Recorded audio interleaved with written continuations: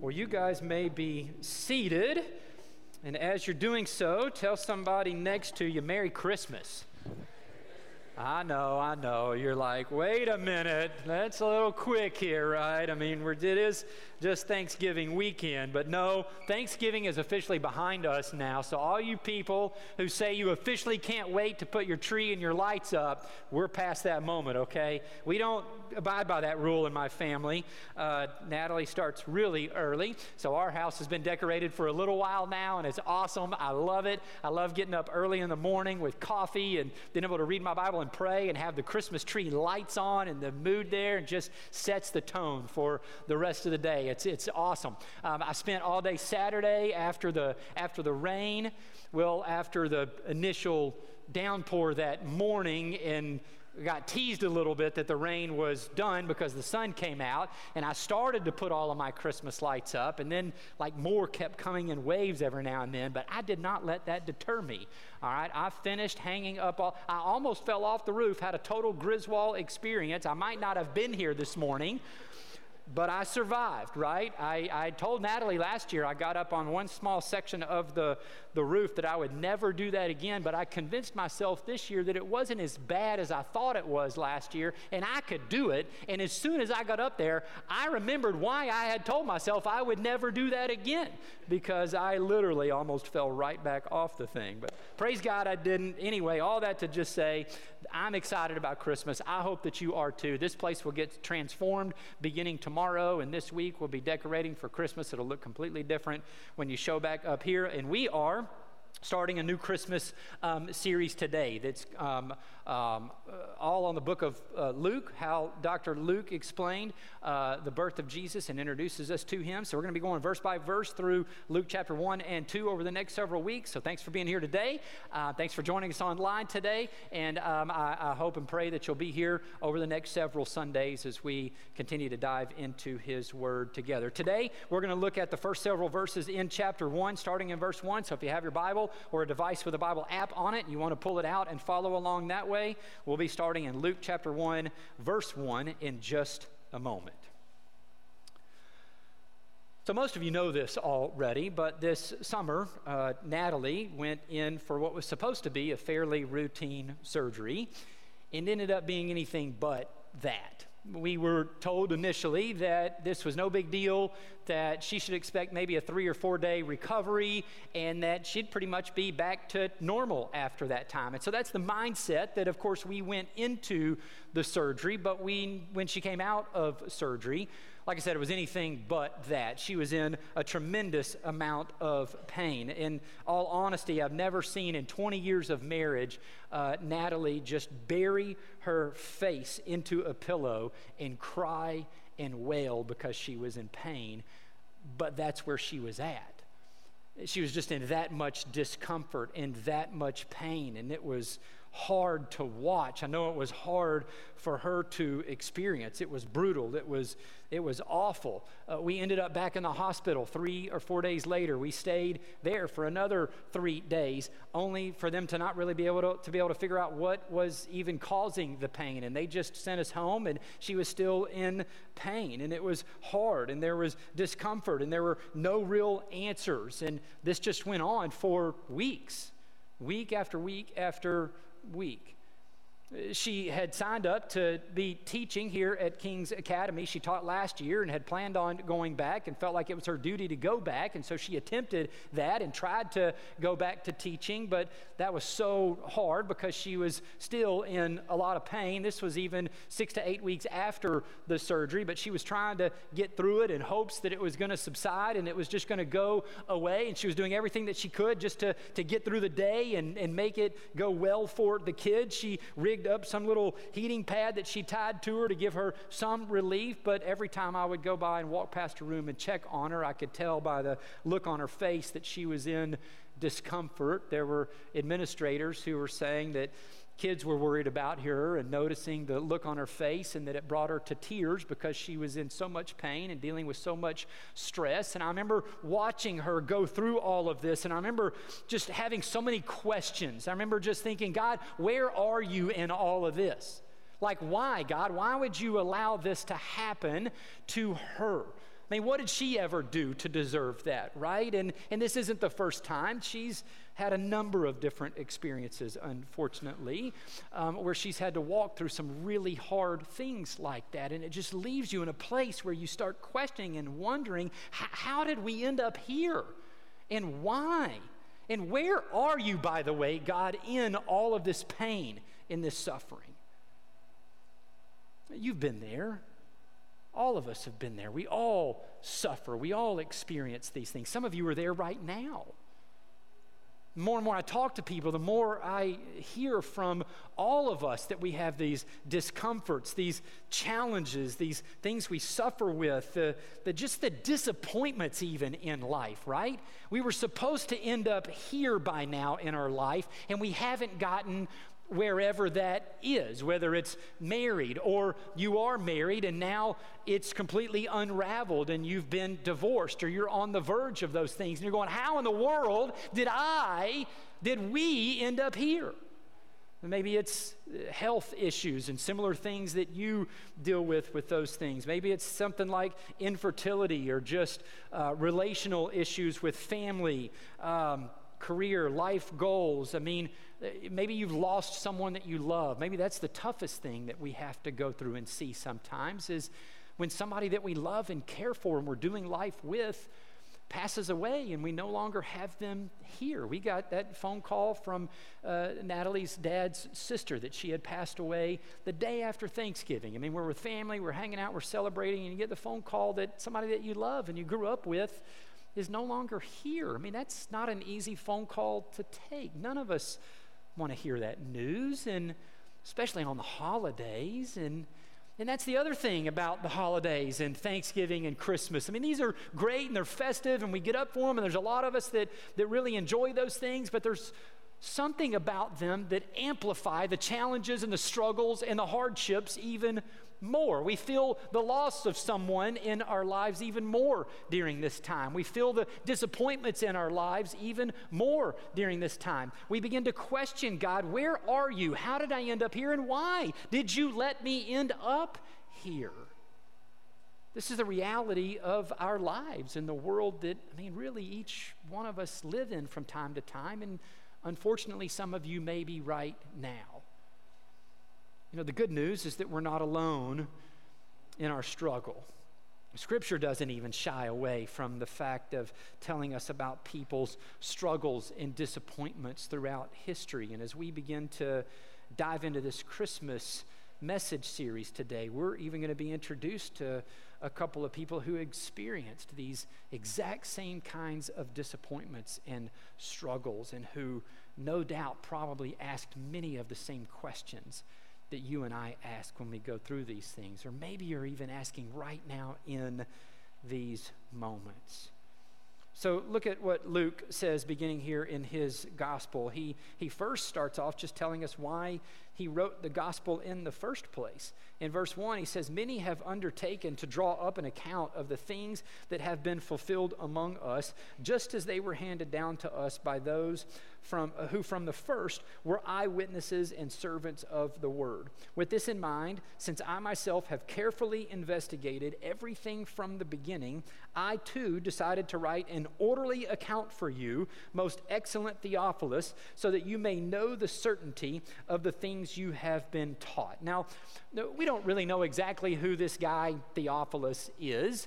There's some debate about that. There's a lot of scholars and those who write commentaries who make educated guesses about who he was, but no one can really say with certainty exactly who Theophilus was. But we do know that Luke was writing to him for the purpose of him knowing the certainty, he says, of the things that he had been taught. So apparently Theophilus knew some things about Jesus. He had been taught some things about Jesus. Most scholars even believe that he probably was a Christian, that he had put his faith and trust in Jesus. But maybe, I mean, think about that. With this particular time that Luke was writing in, Jesus had been born. He had grown up. For 3 years, he had done all of these miracles. He had taught all of these things, gotten all of this attention. He had gone to the cross. There was all this talk about him rising from the dead and then ascending and going back to heaven. So people are talking. People have been talking. They're sharing their personal stories or what they've heard someone else say to someone else that they finally heard. And maybe some of it was accurate, but a lot of it probably wasn't so accurate during that time. And so there were probably people like Theophilus who heard things about Jesus, heard the truth, received him into their lives, but then people were going, now you know who Jesus really is, don't you? And he began to doubt, began to wonder. I mean, that happens even in our own lives. Some of us put our faith and trust in Jesus, and we're told who Jesus is. And then all of a sudden we hear other people saying, well, this is who Jesus is. This is how he relates to you. And you go, wait a minute. I don't even know if I know anymore. And we begin to doubt and wrestle and struggle and ask questions. And Luke says, hey, I'm writing this so that you may know the certainty of the things that you have been taught. Warren Wiersbe puts this in his Bible exposition commentary about what Luke has here. He says, the life and message of Christ were so important that many books had already been written about him, but not everything in them could be trusted. Luke wrote his gospel so that his readers might have an accurate and orderly narrative of the life, ministry, and message of Jesus Christ. Luke had carefully researched his material, interviewed eyewitnesses, and listened to those who administered the word. Most important, he had the guidance of the Holy Spirit. And so Luke begins his gospel just telling us why he's writing it in the first place. And so he's gathered all of this material about the life of Jesus. He sits down to write, to tell us about Jesus, and he starts by not telling us about Jesus. He actually tells us about a married couple named Zechariah and Elizabeth. Look what he says in verse 5. In the time of Herod, king of Judea, there was a priest named Zechariah who belonged to the priestly division of Abijah. His wife Elizabeth was also a descendant of Aaron. So he introduces Zechariah and Elizabeth to us right off the bat. And he tells us a few things about Zechariah and Elizabeth, right? That Zechariah belonged to the priestly division of Abijah. That this meant that Zechariah would have been a part of the priest from the division of Abijah. And that he was going to serve in the temple during the major Jewish festivals, and a couple of weeks a year, he would carry out kind of the daily rituals and sacrifices and participate in all that God had called him to do within the temple there. In other words, this was a high honor. I mean, this is someone, it would have been a high honor for him, but it was also someone through the eyes of, in particular, the Jewish nation, would have been seen as someone that was respected just because of his lineage, just because of who he was and what it is that he got to do. The same thing about, Elizabeth. Even just the fact of mentioning that she was a descendant of Aaron meant that she was from a family of priests. And so when he introduces them to us, you and I, 2,000 years later, may go, that really doesn't mean anything to me. But to them and the original audience, they'd have gone, oh, well, that right there is a pretty respected couple just based on their lineage there. And then Luke gives us even more information about them in verse 6. He says both of them, both Elizabeth and Zechariah, were righteous in the sight of God, observing all the Lord's commands and decrees blamelessly. Now, that doesn't mean that Zechariah and Elizabeth were sinless. What it does mean is that they were good, moral people who were trying to be faithful to God, who were diligently doing their duties before the Lord. And so when you put both of those things together, again, as Luke introduces us to Zechariah and Elizabeth, we see they're respected by other people around them because of the lineage that they have and because of how they've lived. They've tried to live righteously and faithfully to God. But look what Luke says about them. Even though they're respected people, and even though they have been faithful to what the Lord has called them to, he says in verse 7, but they were childless because Elizabeth was not able to conceive, and they were both very old. There's old, and then there's very old. In other words, this isn't happening for them, is what he's trying to say. Now, as tough as this can be for those who are struggling with infertility, and believe me, it's tough. It's really tough. In this culture, it was even way more tough, way more difficult. Because, I mean, listen, there were two different levels. On a practical level, children were just needed for the family. All the work that had to be done in a family, children were needed to be able to get all the work that just had to be done in this particular day and age. The children were needed because parents got old, and as according to Luke, very old, and they needed kids to take care of them during that time. But even above and beyond just the practical side of things, it was such a big deal to them because it was seen in this culture as divine punishment. That it wasn't one of those things where God is just kind of absent. It's like God is actually punishing you for something that you've done, and that's the reason that you aren't having children. Try living with that. Try waking up every single morning going, God, I still don't know what it is that I've done to deserve this punishment. What is it that we've done? Have we done something? Reveal it so that we can repent, so that we can turn and we can finally have kids. Can you imagine living with the weight and the guilt and the shame that was put on them by themselves and the rest of those in their community? And especially when Luke pointed out that they were even righteous and observed the Lord's commands and decrees blamelessly. Talk about someone ever wanting to ask the question, where are you, God? Like, how did we, of all people, end up here? Same kind of thing we were talking about earlier. It had to be true of Zechariah and Elizabeth. Luke goes on. He says in verse 8, once when Zechariah's division was on duty, he was serving as a priest before God. He was chosen by lot, according to the custom of the priesthood, to go into the temple of the Lord and burn incense. And when the time for the burning of incense came, all the assembled worshipers were praying outside. Now, this would have been a once-in-a-lifetime opportunity for Zechariah. I mean, there were around 18,000-ish priests in the Israelite nation who served at the temple, and this meant that Zechariah was the one guy out of the 18,000 that were serving that got to go into the holy place of the temple and offer these sacrifices. This was a big deal. This was a high honor. Most of the 18,000 priests never got to do this in their lifetime. So to get chosen and be the one that gets to serve in this way was an extremely high honor.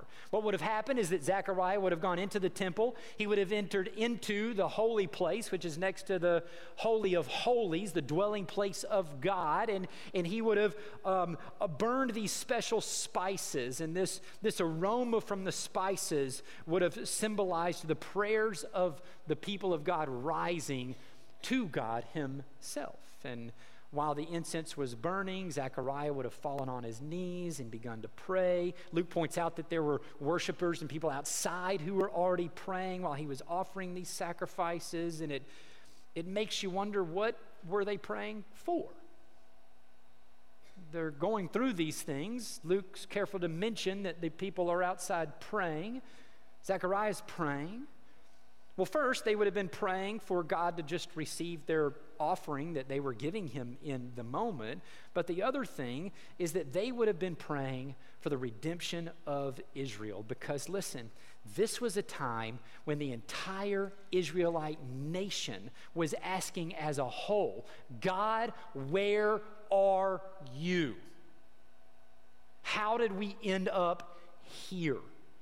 The reason being, the thing about this specific time that Luke is writing about is that God had been relatively silent for about 400 years. If you read through the Old Testament, you see that God had shown up. He had rescued them from captivity. He brought them out of captivity. But then after the prophet Malachi, it seemed like God just vanished.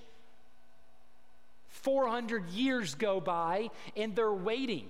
The Greeks have taken over. The Romans have taken over them. They're living under their rule and their reign, their oppression. Where are you, God? We're your chosen people. How could you let these people keep coming in and taking over us? How did we end up here?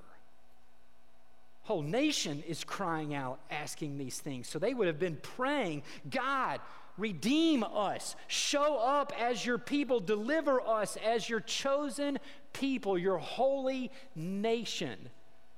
So Zechariah's inside, he's burning incense, he's on his knees praying. People are outside on their knees praying to receive the offering for him to show up and deliver them. Do something about the situation that we're in. Look at what Luke says happens next. Verse 11, then the angel of the Lord appeared to him standing at the right side of the altar of incense. When Zechariah saw him, he was startled and was gripped with fear. But the angel said to him, do not be afraid, Zechariah. Your prayer has been heard. Your wife Elizabeth will bear you a son, and you are to call him John. What an incredible moment, right? I mean, to be one of the 18,000 priests to offer the sacrifices in the first place, the honor of going in and the special feeling that he would have to just be able to participate that, and then to have an angel show up and talk to you and scare the doo-doo out of you, right? I mean, it always happens, right, when angels show up, which it would probably any of us. It grips him with fear, but he says, hey, Zechariah, it's okay. It's understandable that you're scared, but you don't have to worry. I bring good news, right? He says your prayer has been answered. What prayer?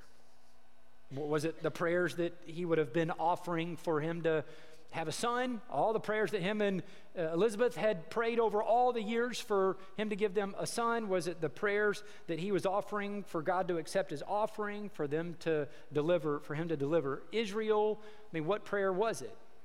Well, certainly, because of what we're told in the very next sentence, we know that it was the first. I mean, the angel did specifically say that they would have a son, but perhaps there was more to it than just that. Perhaps what he's saying here isn't just that your prayer for a son has been answered, but maybe another prayer has been answered. And I think we'll begin to see that and see it a lot more clearly as we go on. So let's keep plugging along. Verse 14 says, he will be a joy and a delight to you, and many will rejoice because of his birth. For he will be great in the sight of the Lord. He is never to take wine or other fermented drink, and he will be filled with the Holy Spirit even before he is born. Now, he wasn't told to never drink alcohol or wine because there's something necessarily wrong with it, because it's a sin to drink alcohol. It's not what the Bible communicates. Overindulgence of alcohol is what it communicates as being a sin. Nowhere in the Bible are we told not to drink alcohol, but not to drink to the point where we are drunk and that it controls us. His point in saying this was that John was consecrated for the Lord. He was born into this world for a special purpose. Now, we're not told exactly what that is here, but later on in chapter 1, we will see that he was born to be a prophet, that he was filled with the Holy Spirit for God to speak through him to his people. And so this is what happened in that moment and what he was told about the situation so far and who John would be. But he continues to go on and tell even more about this son that he was going to have in verse 16. Look what he says there. He will bring back many of the people of Israel to the Lord their God. And he will go on before the Lord in the spirit and power of Elijah, to turn the hearts of the parents to their children and the disobedient to the wisdom of the righteous, to make ready a people prepared for the Lord. John was being born to Zechariah and Elizabeth to prepare people for the coming of the Lord, for the coming of Jesus himself, the eternal Son of God that was going to leave the glory and the riches of heaven and wrap himself, squeeze himself, if you will, into humanity, into a human body, be born into this world to deliver his people and redeem his people and rescue them. And listen, preparations had to be made for his coming. And John was his chosen instrument to prepare his people for the sending of his son. And so one of the things that we begin to see is that it wasn't just the prayers of Zechariah, that Zechariah and Elizabeth had prayed for a son, John was also an answer to a bigger prayer of the beginning of the redemption of the people of Israel and really the entire world. Zechariah has some doubts. He's being told this. Angel of the Lord shows up. Probably doesn't happen every day. Probably take it to the bank that what he's telling you is true. But he has some doubts. Verse 18, Zechariah asked the angel, "How can I be sure of this?" Okay, Zechariah, there's an angel standing right there in front of you, but you know, how can I be sure that this is really going to happen here, right? So how can I be sure of this? I'm an old man, he says, and my wife is well along in years. Now, I do want to point out just rather quickly, especially to the men who are married in the room, that he points out that he is an old man, but that his wife is just well along in years. Just trying to help you out there. Apparently, we can get some good practical marriage advice even in Luke's gospel here of telling us about the birth of John the Baptist and his son. So you're old, she's just well along in years, or better yet, just don't even touch that one.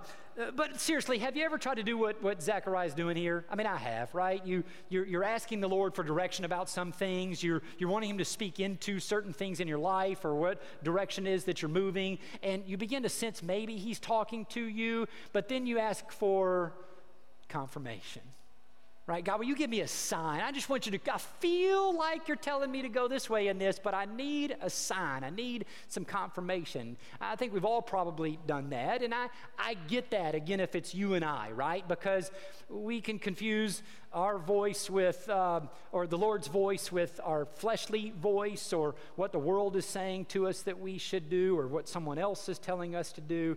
But again, there's an angel standing right in front of him that had appeared and told him to. I think that's pretty much the sign in and of itself, and that's really what the angel kind of goes on to say in verse 19. The angel said to him, "Listen, I am Gabriel. I stand in the presence of God, and I have been sent to speak to you and tell you this good news." I am the sign, right? Verse 20 though, "And now you will be silent and not able to speak until the day this happens, because you did not believe my words, which will come true at their appointed time." And so he got his sign. It just wasn't probably the sign that he was looking for, because now he was going to not be able to speak for about the next 8 or 9 months. And it wasn't just that he couldn't speak. We find out later in the chapter that he was deaf too. I'm thinking, Lord, you could have given me another sign rather than doing this, but this is the way it plays out. Luke goes on in verse 21 and says, "Meanwhile, the people were waiting for Zechariah." While all this was happening out there, they're waiting for Zechariah and wondering why he stayed in the temple so long. When he came out, he could not speak to them. They realized he had seen a vision in the temple, for he kept making signs to them, but remained unable to speak. Verse 23, when his time of service was completed, he returned home. After this, his wife Elizabeth became pregnant and for 5 months remained in seclusion. "The Lord has done this for me," she said. "In these days he has shown his favor and taken away my disgrace among the people." So God does show up. He follows through on his promise that he sent the angel Gabriel to tell him about.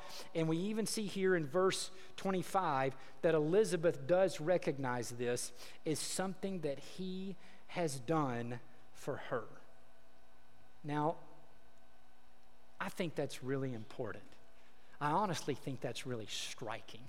I think you should underline that. I think you should highlight that and make note of that so that you and I don't forget this. Why is this such a big deal? Because you know and I know that God ultimately sent John the Baptist into this world to prepare the people for the coming of Jesus Christ, his son. I mean, what God was up to in sending John the Baptist was preparing people for the greatest work that would ever be accomplished in the history of the world. The God of the the universe would show up and be born as a man. He would go to the cross. He would take all the sins of the entire world. He would pay for the entirety of all the sins that had ever been committed, that people were committing right then, and all the sins of the future. He would die for them. He would be raised from the dead. He would defeat the power of sin and death forever and offer the free gift of salvation to anyone who would receive it by faith. I mean, this was the huge ultimate purpose of what God was up to in sending John into the world to prepare people for his coming. And yet Luke takes time to mention here in his gospel that this was also a work that God did at the same time just for Elizabeth. Think about how striking that is. Luke has gathered all of this information, talked to all these eyewitnesses, started ordering. Do you know how much time that probably took? And now he's trying to put it together in this account to declare and tell people then and for all time who Jesus really is. And his whole point in bringing up John the Baptist was to talk about he was the precursor to what God was going to do to redeem the entire world. And Luke says, under the inspiration of the Holy Spirit, I would say, God says to Luke, be sure to include when you tell them about my son Jesus, and you're telling them about John the Baptist, what I did for Elizabeth too.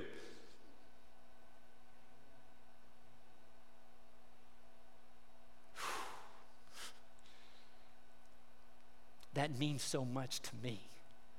I don't know what that does to you, but to know that the God of the universe, who is sending his son in to rescue the entire world, was at the same time doing something for one of his kids, just to be a blessing to her. She said, the Lord has done this for me. No, he didn't, Elizabeth. He did this to rescue the entire humanity, right? To break through the darkness and redeem people from the darkness and the sin and the world that was broken here. And yet she says, he did it for me, to remove my disgrace from among the people. And the Lord made sure that we knew about it. When you and I go through hurts, when you go through disappointments, when you go through those times where you're going, where are you, God? How did I get here? They were in a place where God had been silent for 400 years. Elizabeth went her entire life. She was very old, we were told. Day in and day out with guilt and shame. Where are you, God? Where are you, God? Where are you, God? Where are you, God? Where are you, God? Evidently, he knew what he was doing. Evidently, he was at work. She just hadn't seen it.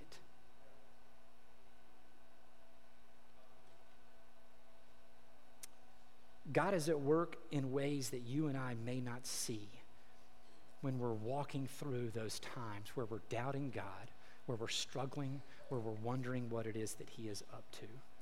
And so my hope and prayer as we continue to look at the Christmas story, and we're pointing to this birth of Jesus that we won't miss, that buried in the Christmas story about Jesus who was coming to redeem the world is a story about how God also took care of a need of one of his own kids and shows us that he is able to do things at a level where he is doing big, eternal, kingdom-minded things and moving the whole world along in some way according to his purposes, but at the same time able to see you and know you and what you're going through, and is at work doing something even in the middle of your doubt, your struggle, and your disappointment and your pain. Know that today. Lean on him today as you walk through that, or when you go into those times and you're reminded about the Christmas story.